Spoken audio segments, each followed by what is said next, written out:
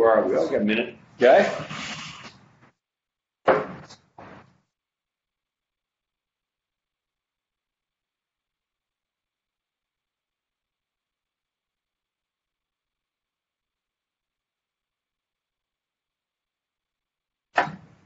Just the normal solutions link? It's a morning prayer. Yeah, okay. I have that. All right. Let us begin. Let us pray.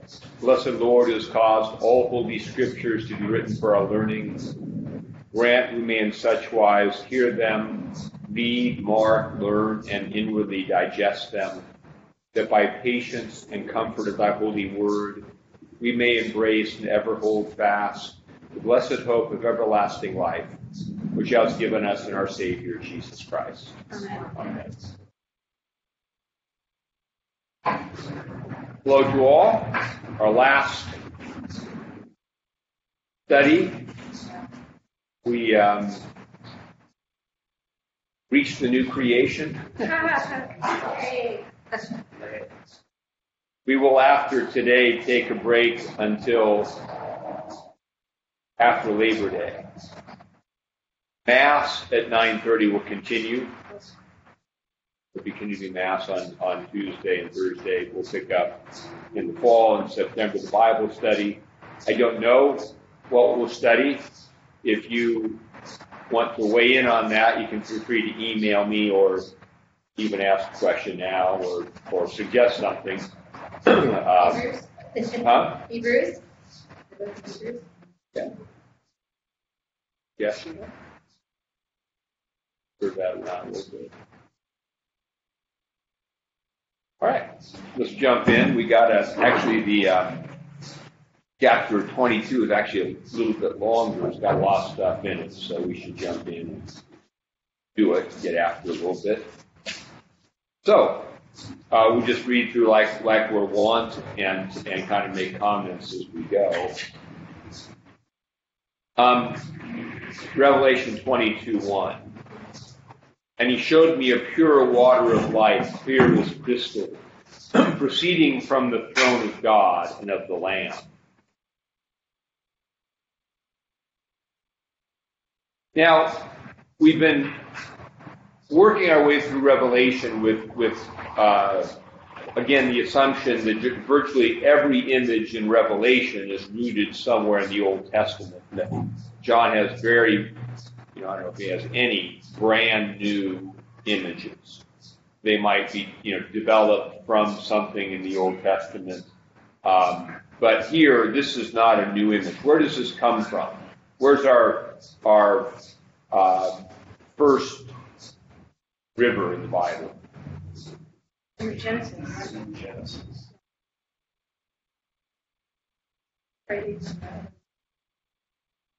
So in Genesis 2:10, now a river went out of Eden to water the garden.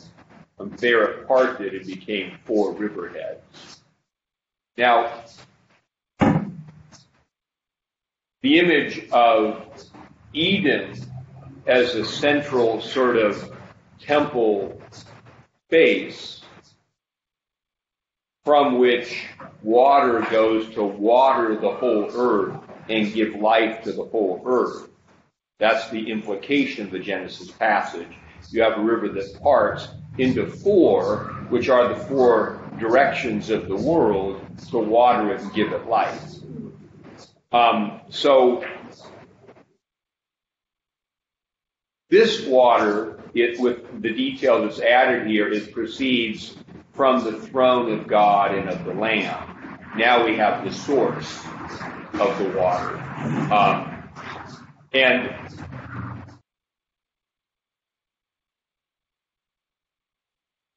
it's interesting a little bit here in Genesis, as it was with the idea of light. We are told, there wouldn't be any sun or moon here. But we remember in Genesis that there was a light that preceded the sun and moon. And here we have a water that flows from the throne and from the Lamb. It's not simply, evaporation and rain clouds, you have a source than it is in God. Now, water here is not merely, well, it is the thing that gives life. It's interesting. I was like everyone knows that water makes plants grow, but I have a couple of rose bushes in planter containers at home that I hadn't hooked up any sort of watering mechanism to. So it depended on me remembering to water it, which was like every day or so. Then we get to summer, it gets pretty sad pretty quickly. But so I finally had this sort of drip system that I have with some other stuff, and I finally just rearranged it so there's a drip into each one. And I did it about 2 weeks ago. It's remarkable what a little water each day. Also, we have roses. But water is the thing that gives life. Now, the idea that water is the thing that blooms, flowers, and gives life is a sacramental symbol that points us to the Holy Spirit, the water, which the symbol, one symbol of the Holy Spirit is the water. The water of baptism. Jesus will actually make a specific connection between the Holy Spirit and water. That therefore we need that water of the Spirit, or we will dry up and not bear any fruit. And this is part of the logic of the life of prayer. That if our lives are to be fruitful, they must be planted and rooted in God, and they must receive regular sustenance from the Holy Spirit, which will bear fruit. As Jesus said, I'm the vine, you're the branches, you abide in me, he who abides in me bears much fruit, because without me you can do nothing, which means I can't make that rose bush grow without any water, without some connection to the source of life. Nothing in our life can happen that's any good if we're cut off, nothing eternally good if we're cut off from the source of life, who is Christ. So this water is proceeding from the throne of God and the Lamb. And notice that the Lamb is connected to the throne of God, because the Lamb is God, is the Son of God, Jesus Christ. Now, this image is developed from Ezekiel. I sent this out to you, Ezekiel chapter 47. There's a whole separate study there in Ezekiel that book of Ezekiel begins with God leaving the temple. This is for the Old Testament judgment on the temple, where the Babylonians came and destroyed Solomon's temple. Now in the New Testament, that temple was rebuilt, and it's the second temple that the Romans will destroy. But Ezekiel was a prophet who described how the departure of the glory of God made way for the destruction of Solomon's temple. But then at the end of Ezekiel has an image of a rebuilt temple. And we're not going to go into any detail, but he describes the new Jerusalem and the rebuilt temple in images, and this is one of those images in Ezekiel 47, 1-9. I kind of excerpted it. I think I sent it to you. Ezekiel's being given a tour and a vision. And he brought me to the door of the temple, and there was water flowing from under the threshold of the temple toward the east. So the front of the temple faced east. The water was flowing under the right side of the temple, south of the altar.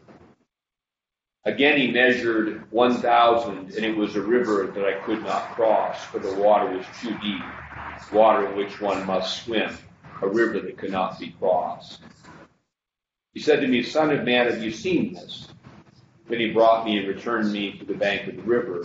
When I returned, there along the bank of the river were very many trees, on one side and the other. Then he said to me, the water flows towards the eastern region, goes down into the valley and enters the sea. When it reaches the sea, its waters are healed. It shall be that every living thing that moves, wherever the rivers go, will live. There will be a very great multitude of fish, because these waters go there, for they will be healed. And everything will live wherever the river goes.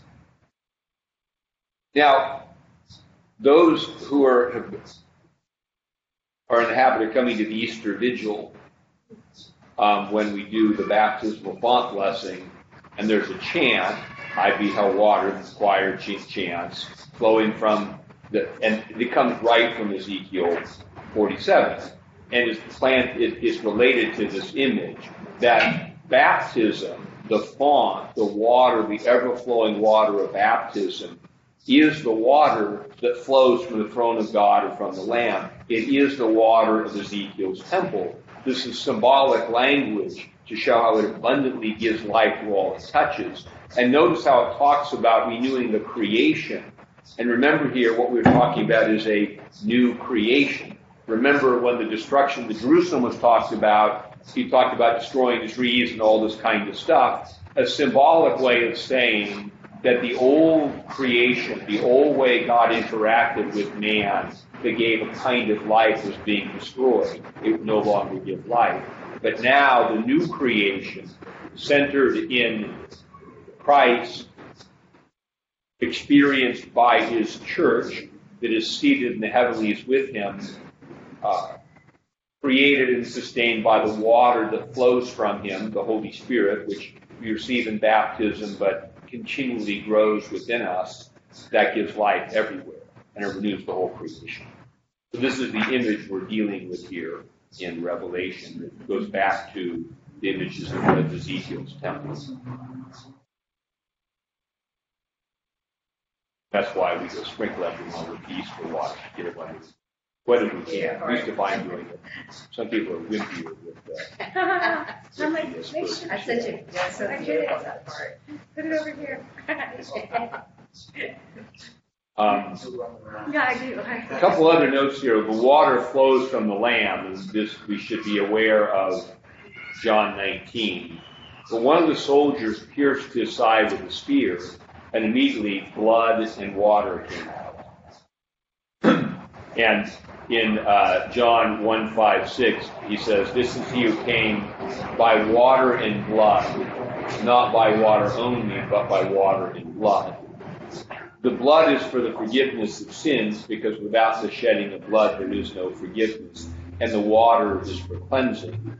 But because Revelation presents the completed sacrifice of Christ, there's no image of blood here anymore. There's only the cleansing water that flows as a result of the blood that has reconciled us to God.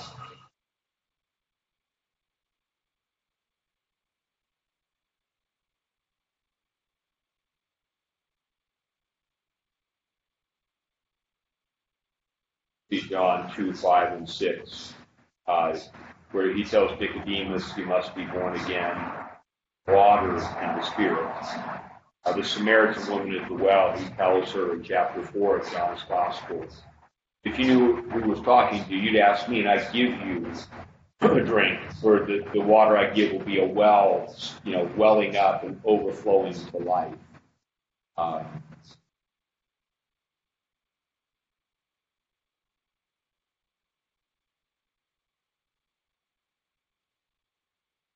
Verse 2. In the middle of the street on either side of the river was the tree of life. Notice the correspondence with Ezekiel up above. Ezekiel 47 had trees on either side, which bore 12 fruits, each tree yielding its fruit every month.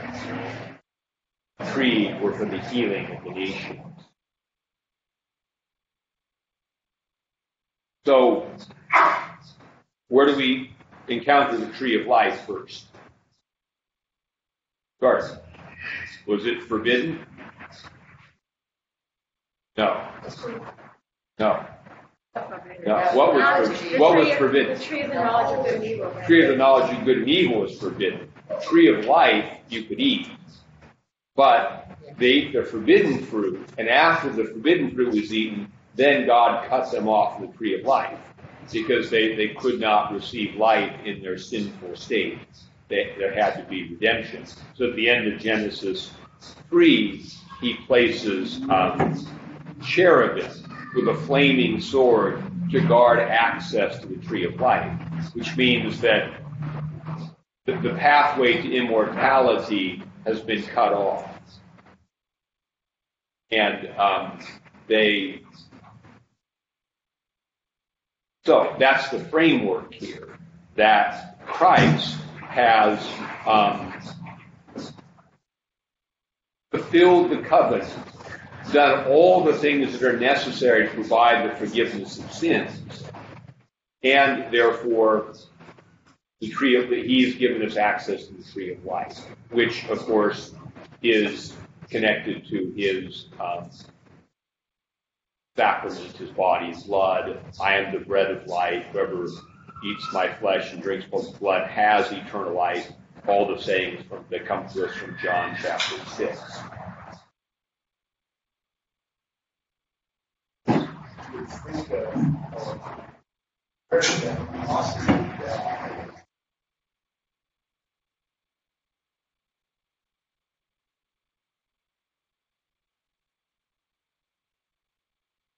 Yeah, there's a debate about there, obviously, whether they were two dead wooden cross members. I know Chilton in his commentary mentions there's some argument that he was actually crucified on a live tree, but it doesn't really matter because the presence of the Lord of life on whatever dead tree it was is the life. That's what makes the tree life-giving, not the life itself. And he is the fruit of that tree, and that's also part of our image that comes up during Passiontide, that the foe who by a tree had conquered, by this tree might be overcome. Because the forbidden fruit, the forbidden tree, now Christ on the tree conquers and opens up access to the tree of life.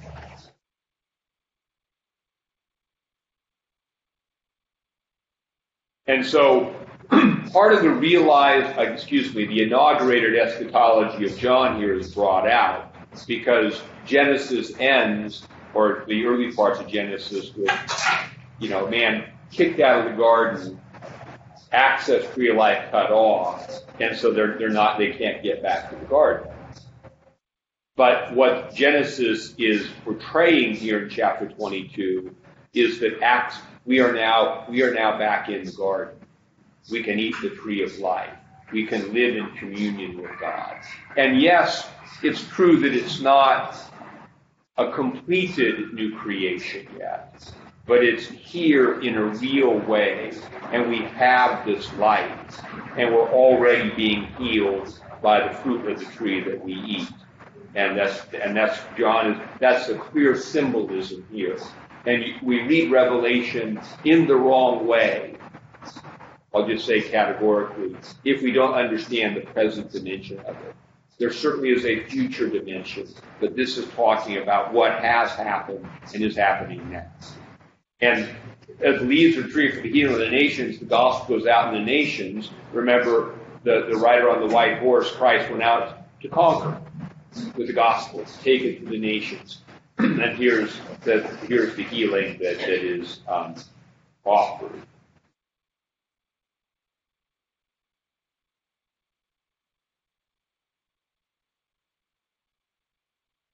Now, there's not just one tree of life. We understand the tree of life is a species, and they're different fruits, and it grows all the time. So the idea is the access is abundant. Part of Ezekiel's idea, the water is overflowing. There's plenty of it. And of course, for us, principally, this is a Eucharistic reference. Jesus is the bread of life. We can feed on this bread always. We can, always we have access to life in our prayer through Jesus in the Spirit. But the Eucharist gives us the most objective and also communal aspect to it, where we as a body kind of enter into that reality that Revelation speaks of and participate in it together. Lord's Prayer, when you say, give us this day our daily bread, that's what it's talking about. In the highest and full sense, yes.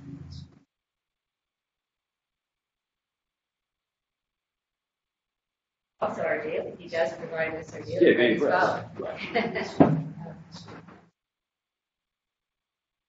The ordering of the Christian life then is, though, that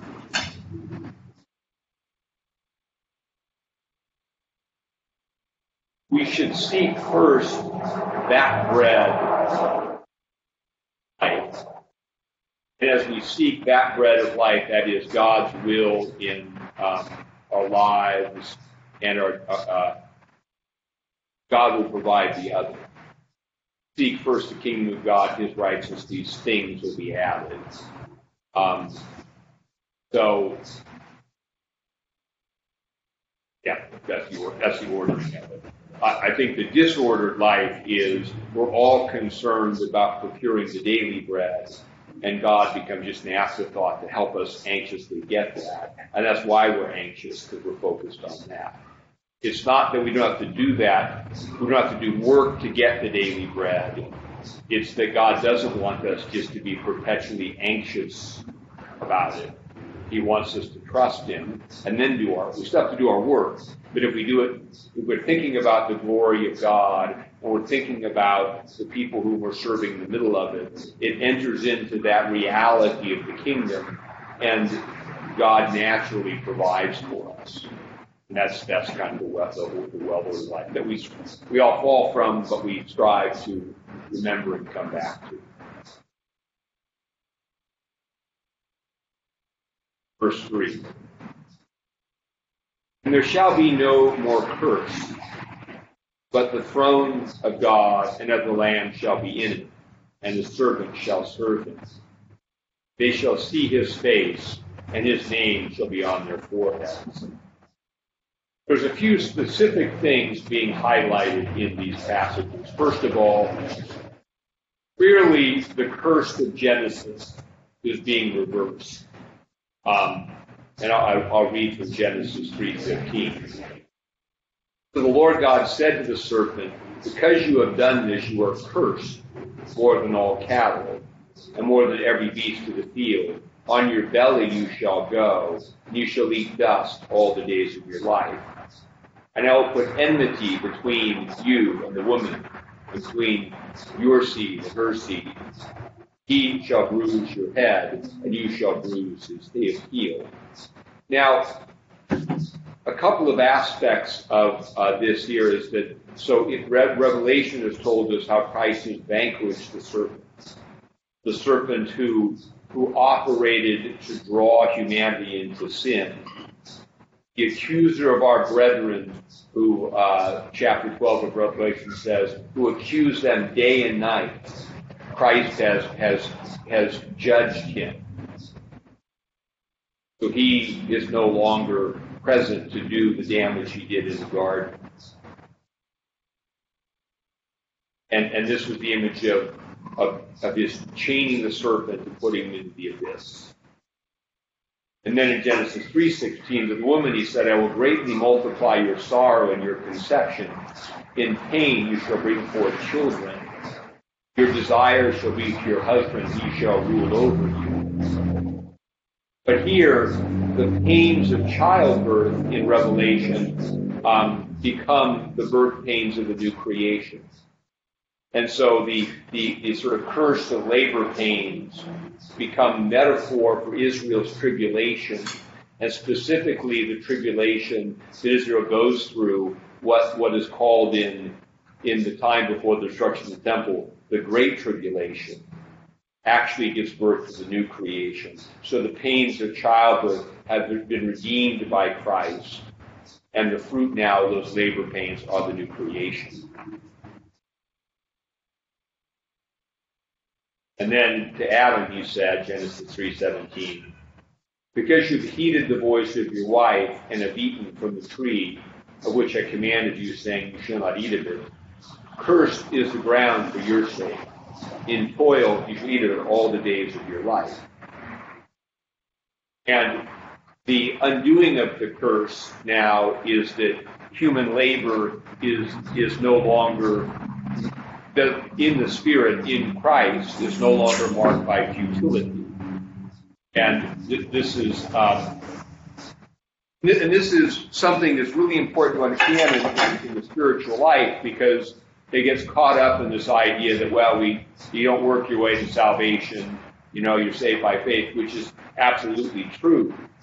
But with the gift of the Spirit in Christ, we do labor. And the result of our salvation is that labor becomes fruitful.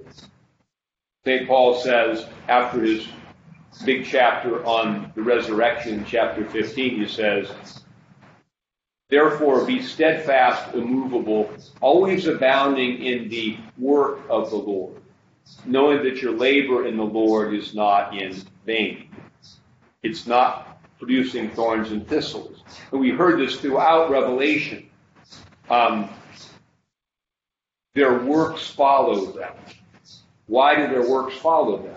Because their labor in the Spirit has a reward, a natural fruitfulness that was lacking from the fall.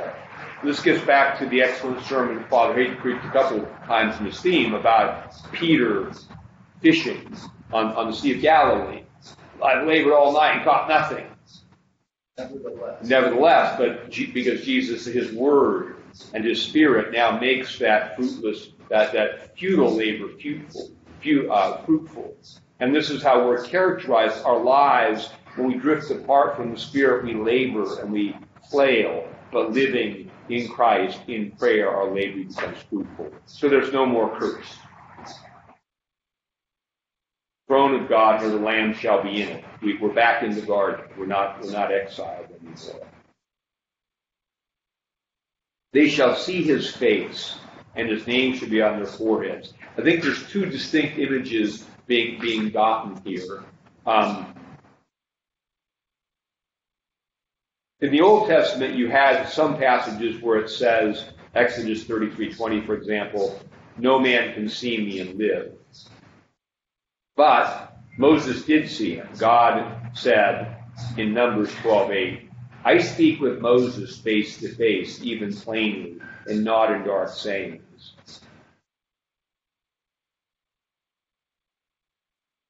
The point is that we see God face to face. All of God's people have this prophetic status of being in the Spirit that enables us to see God. And this is highlighted by 2 Corinthians 4:6, where it says, it's God who commanded light to shine out of darkness, was shown in our hearts to give the light of the knowledge of the glory of God in the face of Jesus Christ. So as we look at the face of Jesus, we look at the face of God. We see his face. We see God. And notice that 2 Corinthians passage is very much a new creation imagery.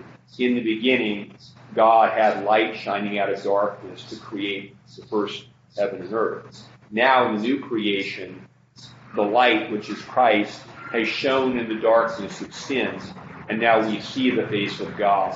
And so that's characterized as the new creation. There's clearly, again, this tension between the way in which we enjoy this status of communion now and the way it will be fulfilled. But we're missing John because we don't understand that there's a real and important present dimension to it. The other thing he talks about is that his name will be on their foreheads. And this really harkens back to Exodus and Aaron and the priesthood. Here's what Exodus 28:36-38 says. You shall also make a plate of pure gold and engrave on it, like the engraving of a signet, holiness to the Lord.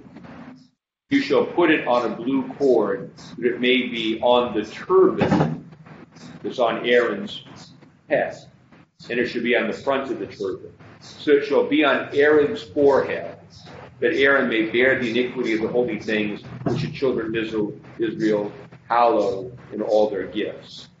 And it shall always be on his forehead, that they may be accepted before the Lord. So Aaron bore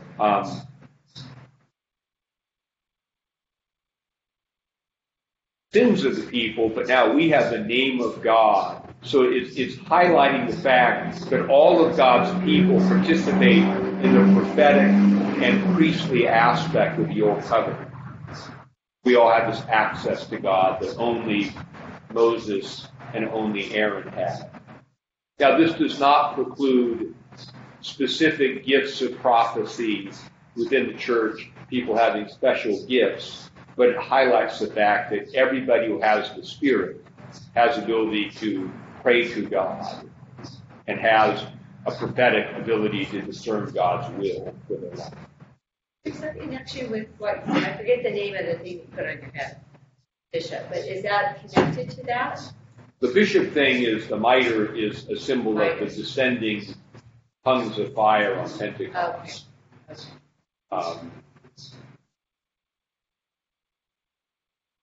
Okay. All these things for years and years. The name, I thought maybe the name of Right, yeah. There's okay. no way you would know. The silly hat that the bishop here almost never wears. Oh, you don't really like it.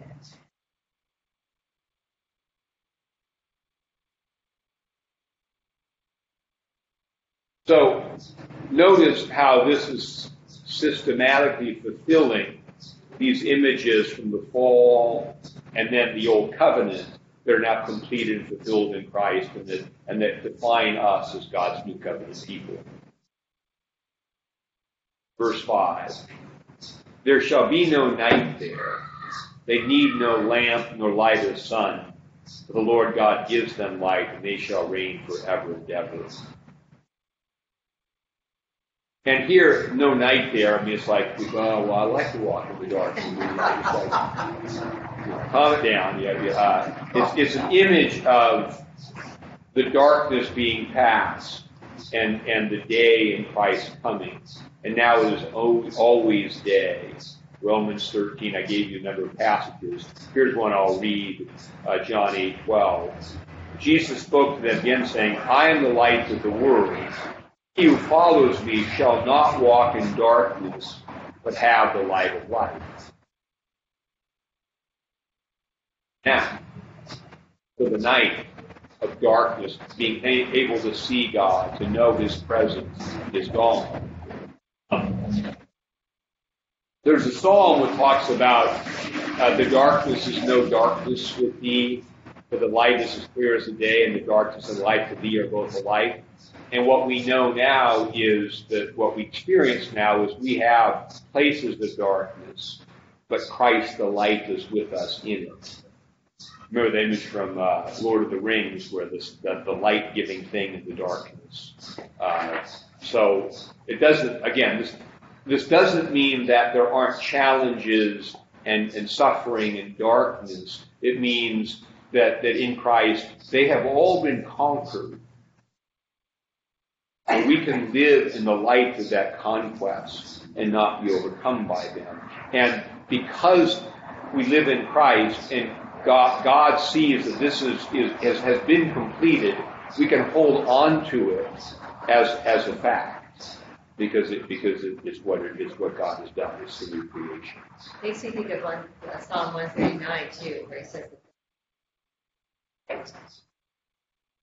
Yeah, I think that's what I was thinking about. Yeah,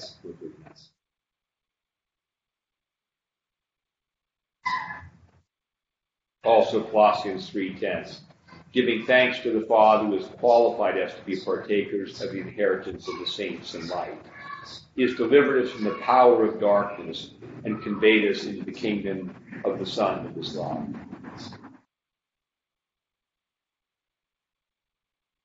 The night is metaphorically the quality of being free from captivity to the evil one and the powers of darkness. Walk in perpetual life, even when we're struggling with temptation, because Christ is with us. They shall reign forever and ever, i.e., as kings and priests. This gets back to the dominion of Genesis, take dominion of the creation that Adam lost, and Christ is regained. And this is caught up in the image of being priests. Back to the 24 elders of chapter 4, reigning with Christ. How are we doing that? Through our prayer, through our connection with Him in the Spirit, by which, as we live in the world can no longer overcome us. We conquer the world. Because not even death can conquer us.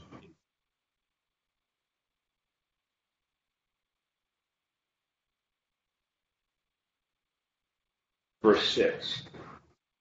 Then he said to me, these words are faithful and true. And the Lord God of the holy prophets sent his angels to show his servants those things which must shortly take place.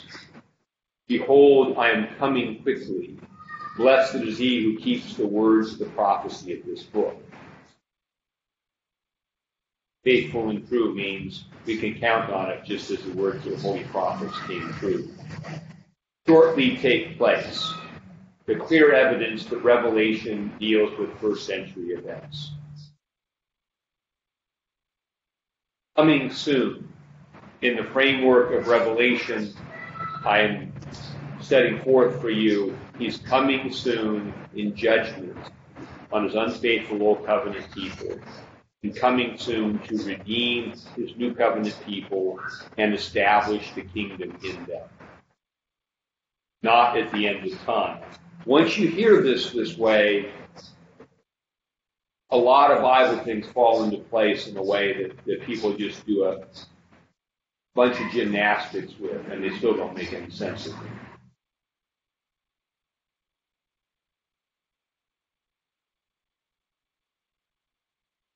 Harkening back again to Revelation 1:1, that the revelation of Jesus Christ, which God gave to him to show his servants things which must shortly take place. Again, coming quickly in judgment on Jerusalem to vindicate his new covenant people. All that has been described in Revelation 17. Note also that Jesus comes continually to his church. So, in the letters to the churches, Revelation 2:5, 2:16, 3:11, and again, the reference was coming in 16:5. Repent, or else I'll come to you. So, there are ways that Christ comes now in acts of judgment in time, and in acts of salvation in time, which are not the second coming at the end of time. Once we understand that, and it really helps us as a church to understand this, once we connect the sense of time with the chronology of the life of the Scriptures, really is a life and the Eucharist. What happens at the Eucharist? Well, Christ comes to us. We're gathered. He comes to us. We experience something that is a real thing now. There's a completion of it in the future, but he comes now. And each of us in our lives of prayer can have situations where we're praying, and we finally see what God is doing, and we have a sense of Christ coming to us, and we wait for that. And the interim deliverances fill us with the hope of the ultimate one.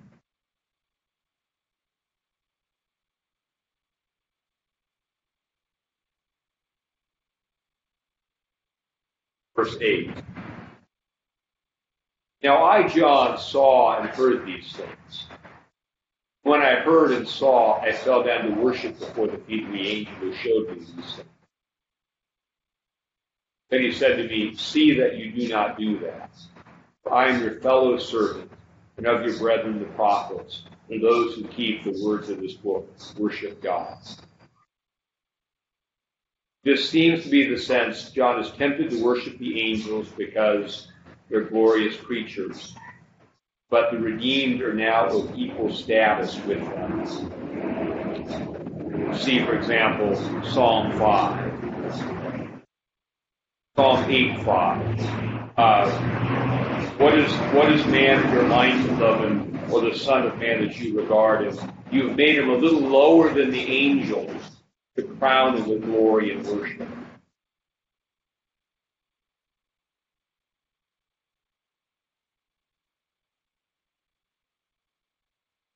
In 1 Corinthians 6,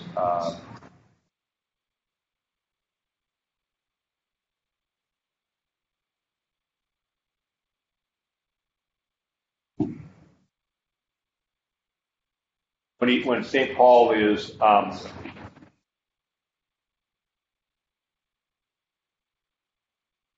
criticizing Christians in Corinth for suing each other in the secular court, he says, "Do you not know that we shall judge angels? How much more things pertaining to this world?" So I think this is the idea here with John and the angel.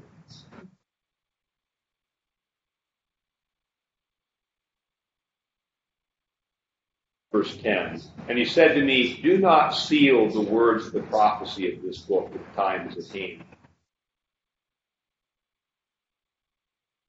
Now, this seems clearly connected to a passage in Daniel 12:4, where the angel who was giving visions to Daniel said, "But you, Daniel, shut up the words and seal the book until the time of the end. Now, do not seal the words. The time is at hand." What time? The time of the end. The end of the what? The end of the Old Covenant age. Once you understand that, it makes biblical reading make a lot more sense. And again, the thing the present truth that makes sense of that is that we are now living in the kingdom of God, the inaugurated eschatology of the New Testament. It's not merely a future thing. There's a future component to it, but it's a present thing. And in fact, I've said this before, but if it makes any sense, don't worry about it. But this point of eschatology really explains a lot of the error of our day, because the true eschatology understands that there is a real communion with God in Christ of the Spirit now in the church that we enjoy, but it's not the end of it. It'll only be completed when Christ comes. That we're witnesses in the world, but that this world is not perfectible until he comes. We can bear witness, we can manifest the kingdom. The world will be better because of that witness, but it's not perfectible, and we must never assume it is. The errors are to move in one of two directions. To say, well, the kingdom is really come, and now it's our job to perfect the world. And that's the error that a lot of Christians fall into, usually of a more sort of socially active sort. Okay, the church, its entire work is about perfecting the world. It's not. It simply isn't. It's about bearing witness for Christ in the world. And when you fall into that, what it loses is the future dimension of Christ completing it. It puts it into our hands. We become, activists for this and that thing, which may not even be the kingdom. Because we always have the primary thing about the kingdom is the gospel message of Jesus is Lord. We end up jettisoning, when the people do, they end up jettisoning that and just getting into good works which no longer even reflect the primacy of that. Which is interesting, too, in the whole justice discussion. The primary act of biblical justice is to give God the worship he is due. Thou shalt love the Lord thy God with all thy heart, soul, and mind. That's the great commandment. When we withhold that, we are unjust. And therefore, to think about justice only in terms of how we treat each other, because and it skews it because it's the worship of God that then makes us aware, like, oh, we're all in the image of God. Now I have to give you the justice that the image of God is due. But if we get rid of God and we no longer root justice in the God-bearing image of each person, we're going to make up standards. And we're going to, and that's kind of what happens. It's no longer the witness of the church. It becomes, but that's what happens when we root our eschatology too much in it's here now with us and we have to do it. On the other extreme is more what you call the futurist eschatology, where it's Jesus is coming and we're just trying to save people and stay believing Jesus, but we're not real concerned about, the creation as a thing or the goodness of the current order. And that tends to happen, I don't even say that people who focus a lot on the end times all believe that. but it's the net effect of it is a sacrifice of present witness for future salvation. Holding those two intentions, that Christ, we're in Christ now as witnesses, but it'll never be fulfilled till he comes. And sometimes for our witness, we may get crucified, metaphorically. And that shows that we're bearing faithful witness. We can rejoice in that, because that's how it... Having experienced that with futuristic, and now experiencing this, it's like, it's amazing to me. Okay, what do we do? And it's kind of the pendulum swing of American Christianity, because it really became more social justice, not recently, but in the mid-20th century, got more into social gospel. Why was that? It's because the dirty little secret is most of the seminaries were full of unbelievers.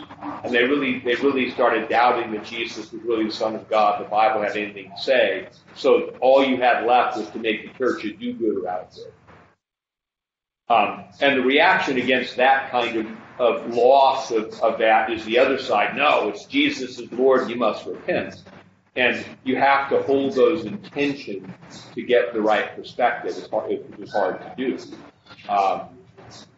Always understanding that we're present in the world as witnesses, but this world is not perfectible apart from the fullness of the kingdom.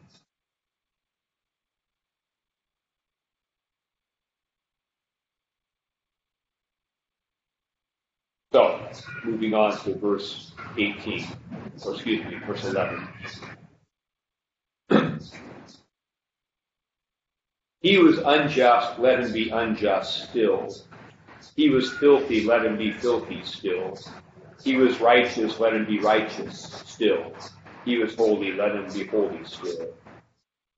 Behold, I am coming quickly. My reward is with me, to give to everyone according to his work. Because in the Spirit the labor is fruitful, and it has a reward.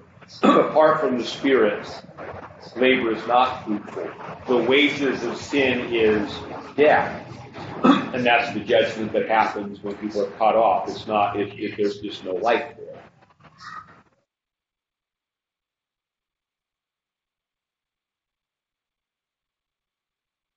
This idea of let him be filthy, and all that kind of talks to or harkens to Ezekiel 3:27, where Ezekiel says, "When I speak with you, I will open your mouth. You shall say to them, thus says the Lord. He who hears, let him hear, and he who refuses, let him refuse, for they are rebellious house." So Jesus said, he has ears to hear, let him hear. If you want to be rebellious, keep on. That'll be the consequence, and that will store up that reward. He who hears will store up a different reward. Verse 15 or 13. I am the Alpha and the Omega, the beginning and the end, the first and the last. Blessed are those who do his commandments, that they may have the right to eat of the tree of life, and may enter through the gates of the city. Now, these things, Alpha and Omega, are the first and last letters of the Greek alphabet. Beginning and the end, the Greek is arche, and my favorite word, telos. So the end is not, it's all done, but completion. It is the beginning of the creation, it's also the completion of the creation. So our time begins and ends in Christ. That's the pattern of our prayer. We start in Christ, we go into the world, we come back to Christ. He is the first and the last, which is literally the protos and the eschatos, from which eschatology comes from, because it talks about the last things.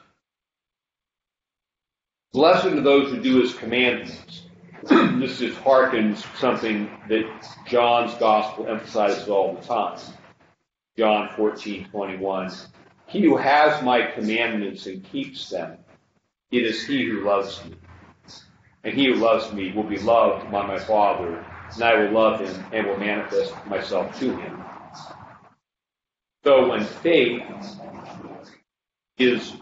moves us forward into obedience, then the reward of that is a closer relationship with God. This is why blessed those who do it, that there is no separation of faith from life. Now, we want to be clear here that in the bless those who do them, it's not like the standard is not your perfect performance. And the standard is that the only way to begin actually to keep His commandments is to be aware of how little you do. And that's all of our prayer has this reality when we're aware of the presence of God, of both conviction for what is amiss and embrace and forgiveness, and then the moving out in the desire now to live in a new way. So we move forward, we progress in love. But sometimes people misread this like if you fall into one sin, a thought, word, or deed, all of a sudden God's going to cut you off. But that's not the way parents operate with their children. That's not the framework here. It's the work here is the pattern that characterizes your life.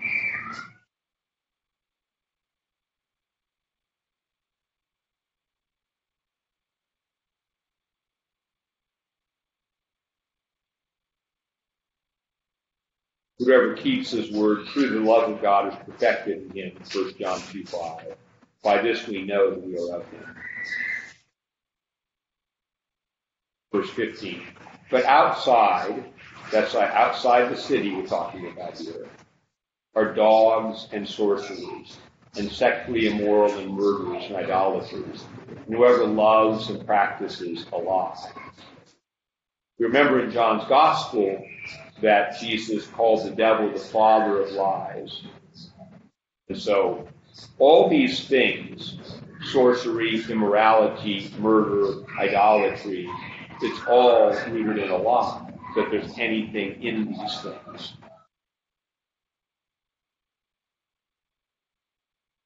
Thus, those who practice not the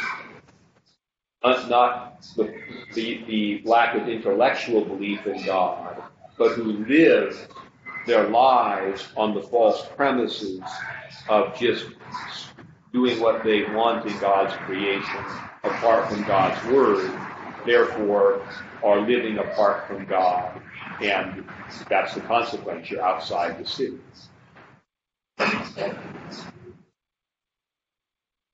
These are, in a certain way, matters, because a lot of people understand judgment, I think, as God sitting on the throne, and people come by and just arbitrarily saying, you. But this is more of a biological reality. That is, God's Spirit dwells in His people, and judgment reveals the children of God.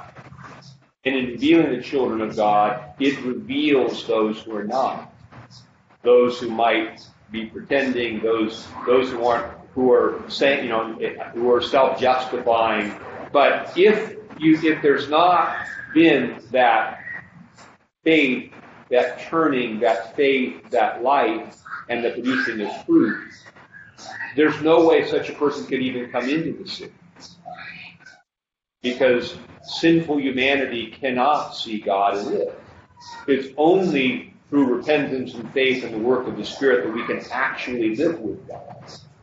And this whole idea that we live in the kingdom now is partly the way we're growing into to go to live closer to Him. It's like living with God is like, yes,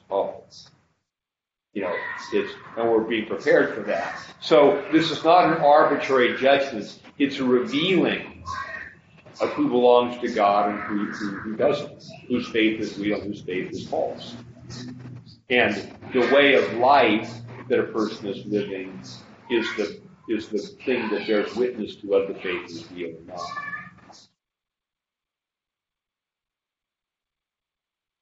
Verse 16. I, Jesus, have sent my angel to testify to you these things in the church, to testify to you these things in the churches. I am the root and offspring of David, the bright and morning star. This comes from Genesis 49, the bright morning star, and the root and offspring of David. In Genesis 49 was the first prophecy that from the tribe of Judah would come the scepter, the ruler. And this idea of root and offspring is caught up in the New Testament, where Jesus is both the one who created David, and then has become human. He's descendant of David. It's a truth that he brings out in his debate with the Sadducees and Pharisees when they're talking about the resurrection and the guy who married a woman and the brothers all die. But Jesus says, he turns the tables and says, let me ask you a question. In Psalm 110, David says, the Lord said to my Lord, that is, God said to my Lord, the Messiah, sit down at my feet till I make your enemies your footstool. So the idea in the psalm is David is talking. And in the psalm, he sees God saying to the Messiah, I'm going to make your enemies your footstool. So David is calling this figure in Psalm 110 Lord. How can he be a descendant? And that's getting at this root and offspring. It's the mystery of the incarnation, that the one who in the beginning made all things became part of the creation he made.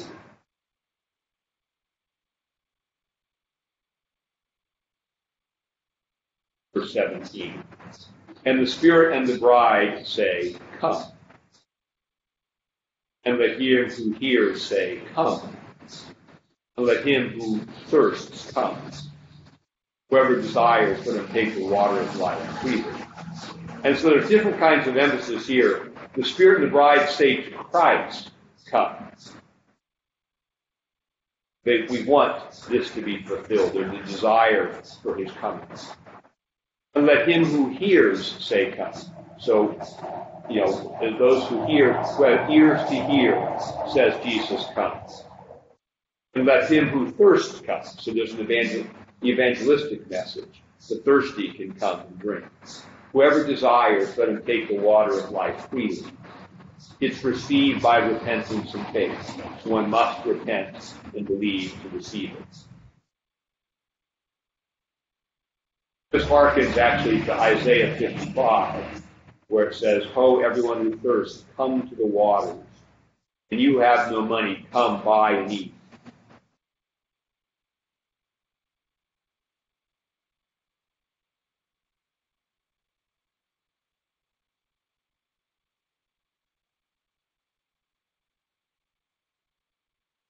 Verse 18. For I testify to everyone who hears the words of the prophecy of this book.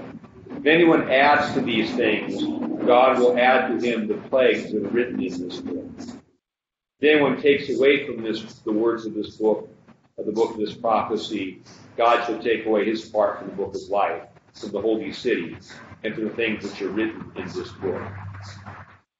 Now, this is echoes of Deuteronomy chapter 4, verse 2, which says, of the old covenant, you shall not add to the word which I command you, nor shall you take from it, but you may keep the commandments of the Lord your God which I command you. And thus, when he says, don't add or take away, this is the new covenant. Be faithful to the thing that's being said.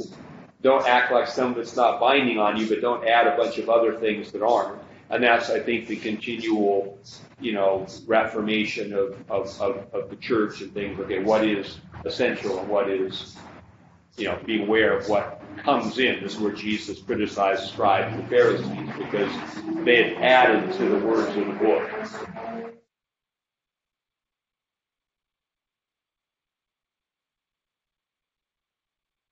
Verse 20, he who testifies these things says, surely I'm coming quickly. Amen. Even so, come, Lord Jesus. And this is one of the things that I think has always troubled me about the end times perspective. In the Bible, they're always saying, come, and no one ever wanted them to come.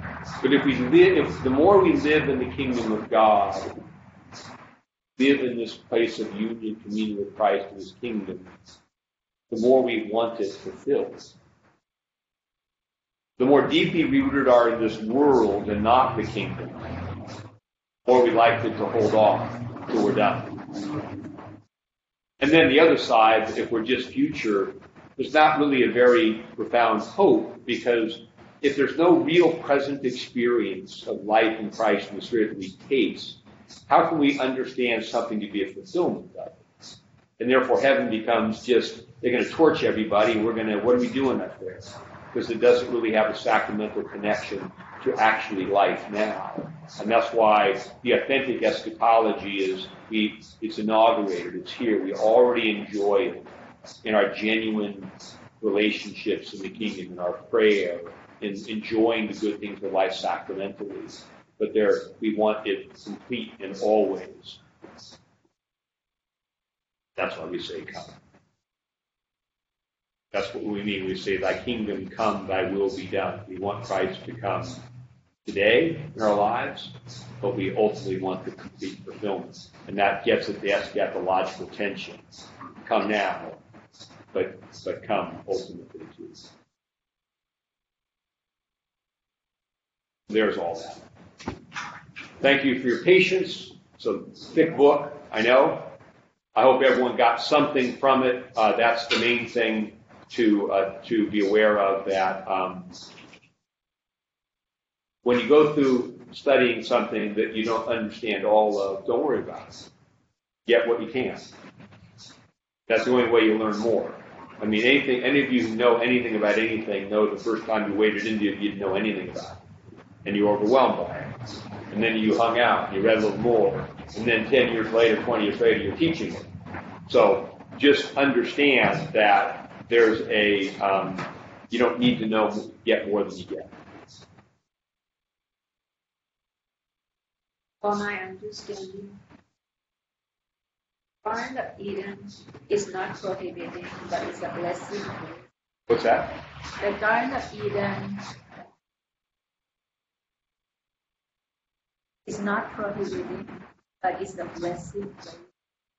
But in the time of their prohibiting, get the rule, because there's some immorality happening. For example, adultery, stuff. But originally it's a blessing. And you said at certain point they have the rule of prohibition because they do adultery, they do immorality. That's comparable that they said you can't do this, but you do. And then the later days is turned to be a blessing. Is that I understand correctly. Whatever the heavens of God from originally beginning of the Bible is. Well, again, what we said here today was the Garden of Eden was God's original creation and his dwelling place with humanity. That was all lost by sin. And the old covenant was the way that God began to restore it. It's been fulfilled now in the new covenant. So metaphorically, we